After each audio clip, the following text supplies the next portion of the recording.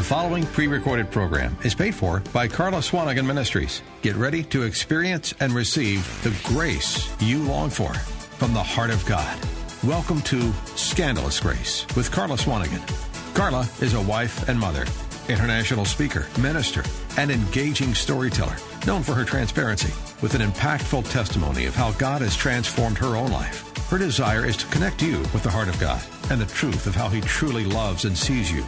If you're hurt, if you're broken, if you yearn for God's love and acceptance, let the healing begin. Now, here's Carla Swanigan. Hey everybody, welcome to Scandalous Grace. I am Carla Swanigan. I'm so glad you're joining us on the show today, where we leave religion out of it and just bring Jesus. Today on the show, we are going to be talking about believing for your unbeliever. And what I mean by that is, we all probably have somebody in our life that we're believing God for their salvation. It might be a family member. It might be a spouse even, or a friend or a coworker. Maybe it's a neighbor that that doesn't know Jesus. So today we're going to be talking about that. We're going to be talking about having the faith to believe God for them, no matter how far away from the Lord they appear to be.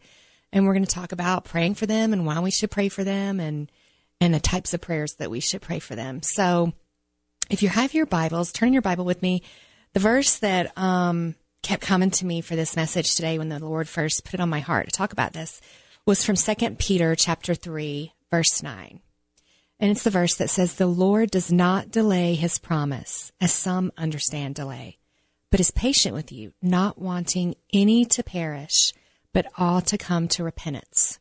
And a lot of times when I've heard that verse in the past, I've always heard it in the context of waiting for something that God has promised me, specifically like waiting for my daughter that God promised me I'm going to have someday, or waiting for some ministry promise to come to pass that I know that God has spoken over my life and that He's called me to do.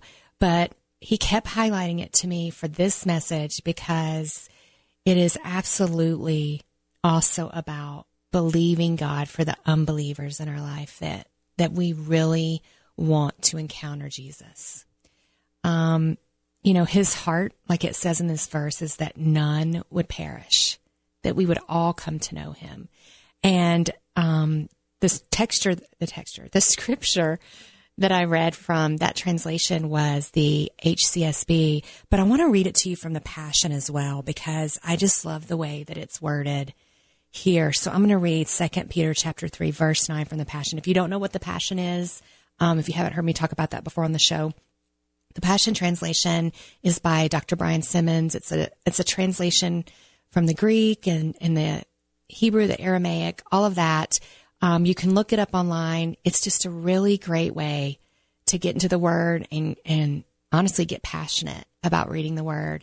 And that's what it's done for me, and it's done for a lot of my friends and people that I've told about it to them. So you can find it on Amazon. It's the Passion Translation. But anyway, let's go back to chapter 3 of 2 Peter. I'm going to read to you verse 9 from this translation. "This means that contrary to man's perspective, the Lord is not late with His promise to return, as some measure lateness, but rather His delay simply reveals His loving patience towards you, because He does not want anyone to perish, but all to come to repentance." And that's talking about Jesus coming back. And I don't know about you, but I want all of my loved ones to know the Lord, of course, before they die. But I especially want them to know the Lord before He comes back. It says in the Word, the very next verse in that scripture talks about Jesus coming back and taking us all by surprise. We don't know the hour, we don't know the time, we don't know the day. And so I'm really passionate for the lost, whether it's people I know or I don't know. But I'm especially passionate because my heart is attached to the lost that are in my family, my extended family, anybody that I love or care about, friends, neighbors. There are people in my life, I don't know about you, if you've been a believer for a long time, you may be like me, that there are people that you've been praying for over a decade, maybe decades, depending on how old you are and how long you've been walking with the Lord. And I just want to encourage you today, don't give up, The Lord hasn't given up on them. You don't stop praying for them. You don't stop loving them like Jesus. You don't stop being a witness of God's goodness to them, because it's God's will that they would come to know him. You know, even in my own life, I'll tell you a little story. When I got saved as a little girl. If you don't know my testimony, I got saved when I was, 8 or 9 years old. I came to the Lord, and I grew up knowing him and loving him and being a youth leader in my church, and then kind of stepped away from him when I was in college, when it wasn't cool, to be a Jesus freak. And I kind of lost my way for a long time, and then came back to the Lord much later in life. In my 30s and in my second marriage, I've been divorced and gotten remarried. And my husband was raised Catholic. I was raised Southern Baptist. And so when we started going back to church, we tried to find a non-denominational church where we both felt welcome and where we felt like we could, adapt to that way of going to church. And so we found a church that we both agreed on and we liked, and we started going there. But I knew that John wasn't saved.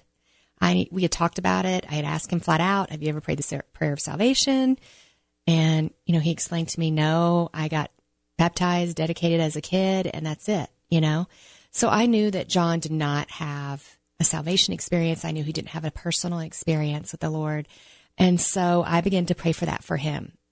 On top of all the other things that were going on in our marriage, and God was trying to restore and redeem our marriage, I was also praying for John's heart, for him to believe. And a lot of times when I would talk to him, he would kind of roll his eyes at me, or he would, tell me I was being too extreme or being too spiritual. And I knew that there were several times that I felt the Holy Spirit telling me to lay off, just be an example to him, just live your life. Let him see what God's done in your life for himself. But lay off all the berating and, beating him upside the head, practically trying to get him to read the Bible that I bought for him that he didn't even ask for. So, it's just sitting there gathering dust on the end table, and I would just get so frustrated, and God had to really pull the reins back and be like, listen, this is not your job. This is the job of the Holy Spirit. I've asked you to partner with me in prayer for his salvation, but it is not your job to get him saved. It's just not. The Great Commission says, go out into all the world and tell them about Jesus. Well, I had done that. I had told him about Jesus. Now it was the Lord's part to draw John to him. And so I remember this went on for, over a year and a half, maybe 2 years. I'm praying for him, and John's going to church. He goes every Sunday, but I can tell he's mostly still going out of obligation and because the family's going, and he enjoyed seeing everybody at church and the social aspects of it. He wanted to be there, but he wasn't having that God encounter that I had prayed for. And the salvation message had not broken through to his heart yet. And I remember being at a really just frustrated point and having to go back and forth with the Lord. I can't tell you guys how many times I had the conversation with him where I'm like, Lord Jesus, I've been praying for this, and he won't even read his Bible, and he's just going through the motions at church and blah, blah, blah, blah. And the Holy Spirit pulling those reins back again and saying, yeah, this is not your job. This is not what I ask you to do. Your assignment is to pray for him. You are not supposed to berate him into the kingdom. That's just, that is not going to work. Okay. That's not going to work for you. And for anybody listening, if you're doing that, take my advice, save your breath. That's not going to work. And I don't think that's God's heart. It certainly wasn't when he was talking to me about my situation. But one Sunday we're at church, and we get to the end of the message, and you guys, it was just saying normal message. And it was a great message, I'm sure. But my point is, it wasn't some miraculous, incredible PowerPoint. The glory did not fall in the sanctuary or anything crazy like that. It was just your typical Word of God message. God is good. Same thing that the pastor preaches on a Sunday.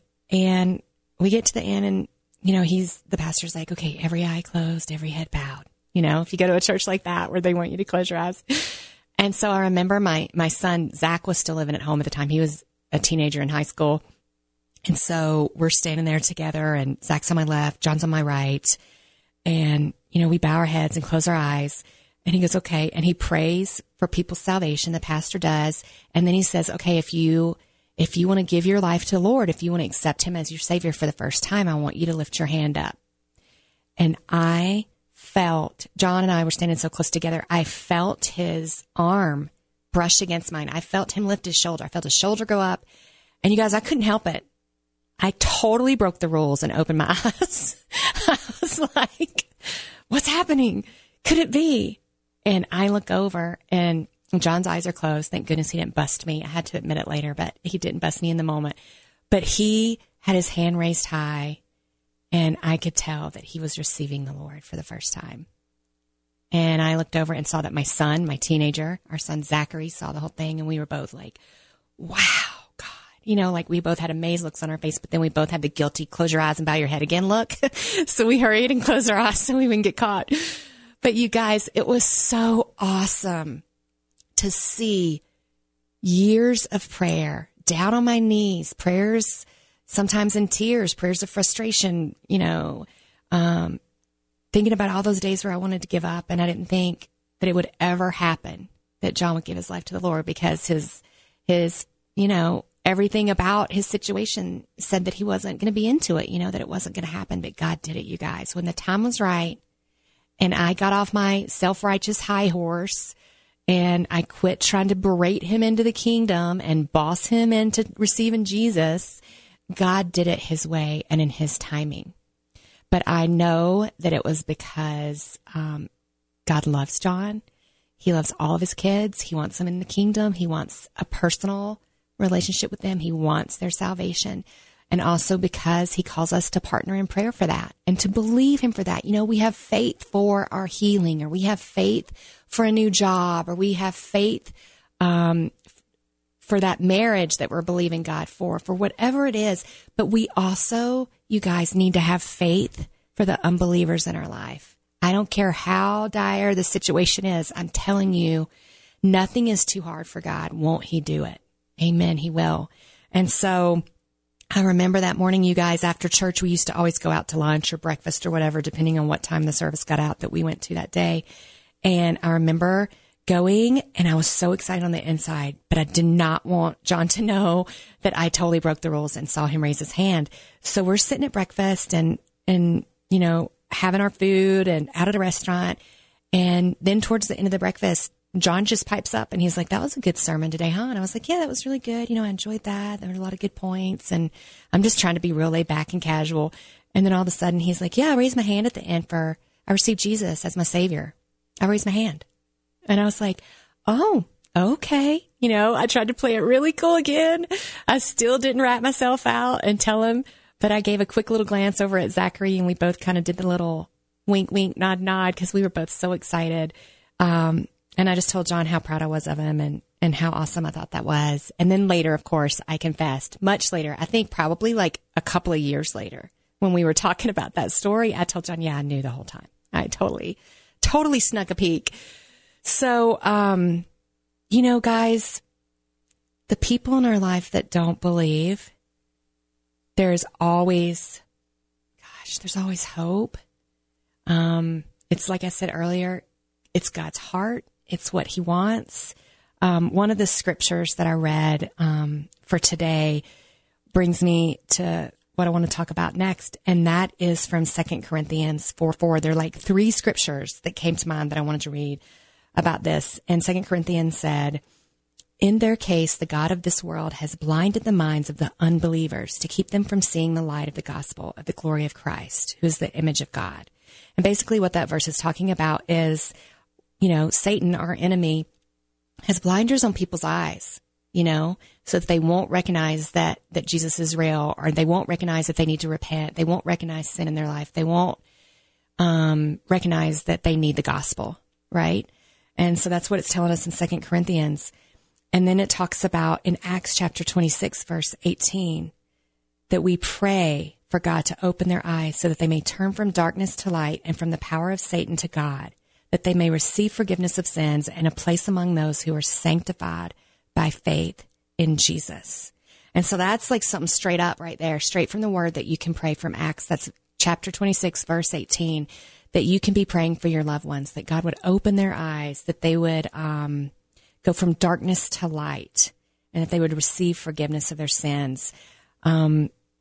that's one of the biggest thing that I think I've encountered. I had a coworker years ago that I worked with. Actually, it wasn't even, it was more of a volunteer job. So we weren't paid to be there. We were volunteering at this particular place and for social justice type stuff. And we were volunteering there. And there was a lady who used to tease me a lot, about my faith. And she would make jokes and, just kind of make fun of me for believing. She told me that it was like weak and lame to believe in God. And she was super smart and she had a degree in chemistry, I think, or biology. So she was very science oriented. And she just felt like that God couldn't have anything to do with science and all that other kind of stuff. And so she really made fun of me for believing in that. And she told me that only unintelligent people, believe that there could be one God that created everything. And she just never missed an opportunity to tease me or, make a joke about my faith. And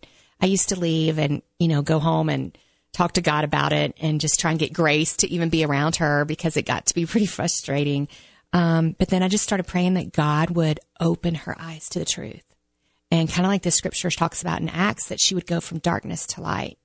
And not only that, but that God would give me the grace and the patience to endure her teasing, but also to be a awesome witness for him to her, that he would make me an attractor to her, that I would be somebody that when she thought of what God and his kingdom was like, that I would be a good representative of that for him. And I would make that attractive to her and that I would be a good witness for him. And I knew that there was no point in trying to quote scripture to her or anything like that. That was not going to be the way to her heart. God made it very clear that my lifestyle and the way I lived my life and the way I carried myself and behaved in public and in private is what was going to make the difference to her. And it's what was going to impact her life for Jesus. So I just prayed for her. I prayed for her to come to know Christ like I'm talking to you guys about to do today. And I was just really aware of her needs, and I always lifted her up in prayer in private. Like if I knew she was going through something, I prayed for her. And I encourage you guys to do that too. Just because they're not believing doesn't mean that you should only be praying for their salvation. If you see needs in their life, pray for those needs too, and do it in your prayer closet. You don't need to go up to them and be like, yeah, I'm praying for your health. I see that you're really sick. And especially if you know that's something they don't want to hear, that turns them off. I think you should pray for them, but you don't have to announce to them that you're doing it. You know what I mean? That can be between you and the Lord, because sometimes that's just not appropriate. It's not going to be, what the Holy Spirit is asking you to do in that particular circumstance. So just pray and ask him, Lord, how do I let them know I'm praying for them? How do you want me to handle this? And he'll show you with each individual person the blueprint and the strategy for his kingdom purposes that he has for them. He knows, he created them. He knows what makes them tick. He knows what turns them off to the gospel and what will attract them to him. So just pray and he'll show you that. But in this particular situation with this woman, she called me up one day after we had been volunteering together, and she said, can you please pray for me and pray for my boyfriend? He's really sick. He's been in an accident and they don't think he's going to make it. And, I'm just really worried about him. And I'm like, of course, absolutely. I will pray for you and I'll pray for him. And so I immediately went and met with her and prayed for him and prayed for, God to give her peace and for God to give the doctors wisdom that were operating on him. And you guys, she was so touched and so moved. She received Jesus that day. She asked me to lead her through the sinner's prayer.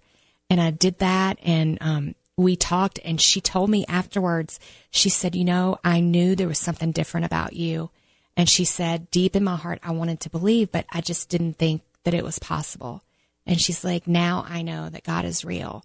And you guys, that's nothing I did. That's straight up what the Holy Spirit did. He showed up for her in her moment. She felt his presence. She felt his comfort when she needed him to be there and guide and direct her and give her peace. He was there for her, and she felt it. And that was her God encounter. That's what made him real to her. And you never know how God is going to show himself real to a person, or what the situation is going to be, or like I said, what's going to attract the unbeliever to him. But our part of that is to partner with him in prayer for their salvation and partner with him as a witness of God's goodness on this earth. and to just show them that he is real by the way we live our lives and the way we carry ourselves and, the way that we pray for them in private too. So, it tells us in Acts 16 that God will open people's eyes and hearts. It says in Acts 16, chapter 16, verse 14, a woman named Lydia, a dealer in purple cloth from the city of Thyatira, who worshiped God, was listening. The Lord opened her heart to pay attention to what was spoken by Paul. And I think that's what happened that day with that lady. The Lord just opened her heart in that moment, in her hour of need, and her fear of her circumstance with her boyfriend who was really sick and in a situation of needing some Jesus. And God brought her peace in that moment. And he showed up right then and there when she needed him. And like I said, you never know how God's going to do it. But we need to pray for them, and we need to pray that he'll open up their eyes and their heart. So we're going to be praying that God would soften their hearts towards him. And we're going to pray that he would open their eyes. But we also need to pray for ourselves, like I talked about with this woman and with my husband, that God would show us how to interact with them, how to talk to them about Jesus, when to say something specific and when to hold off, and just how to live as a witness before them, and the words to speak to them. But there's also a couple of things I just want to encourage you not to do. Just some tips based on my experience from what I've learned with the Lord so far about what not to do. So we do want to be praying that God will open their eyes, but a couple of things that we don't want to do is don't do what I did. Don't be all self-righteous and what my mom used to call holier than thou. Like what you don't want to do, especially you guys with your spouse. Oh, I feel so bad for the times I did this to John. You don't want to sit there and condemn the way they're dressing or condemn the program that they're watching or tell them all the reasons why they shouldn't be listening to that type of music. I still catch myself. I'll walk in the room and John will be listening to something that he's working out to down in our basement in the gym. And I'll be like, wow, this music is trash. You sure you want to listen to this? And the way I say it is not convicting. It's condemning. Okay. So I just encourage you, don't do that like I did, because that's not the Lord's heart, and by the way, you can speak the truth. This is not about speaking the truth in love, because I know I'm already hearing in my head people's arguments that are listening. We have to speak the truth. Absolutely. Speak the truth in love and speak the truth to believers who already have Jesus in their heart and they need that conviction and we need each other to hold each other accountable. But I promise you, those people that hold up the signs that say turn or burn on every street corner, those people are not drawing anybody to Jesus, just so you know. They're just not. The way Jesus attracted himself to people and drew people to himself was he loved them well. He engaged them in conversation. He healed their sickness and their disease. He looked for the outcast, the sinner. He loved on them. He did not scream from the rooftops, turn or burn. I mean, that's not going to do it, folks. Okay. If you haven't figured that out already. So don't be that holier than thou Christian like I was for a while. Don't do that. Don't be condemning to them.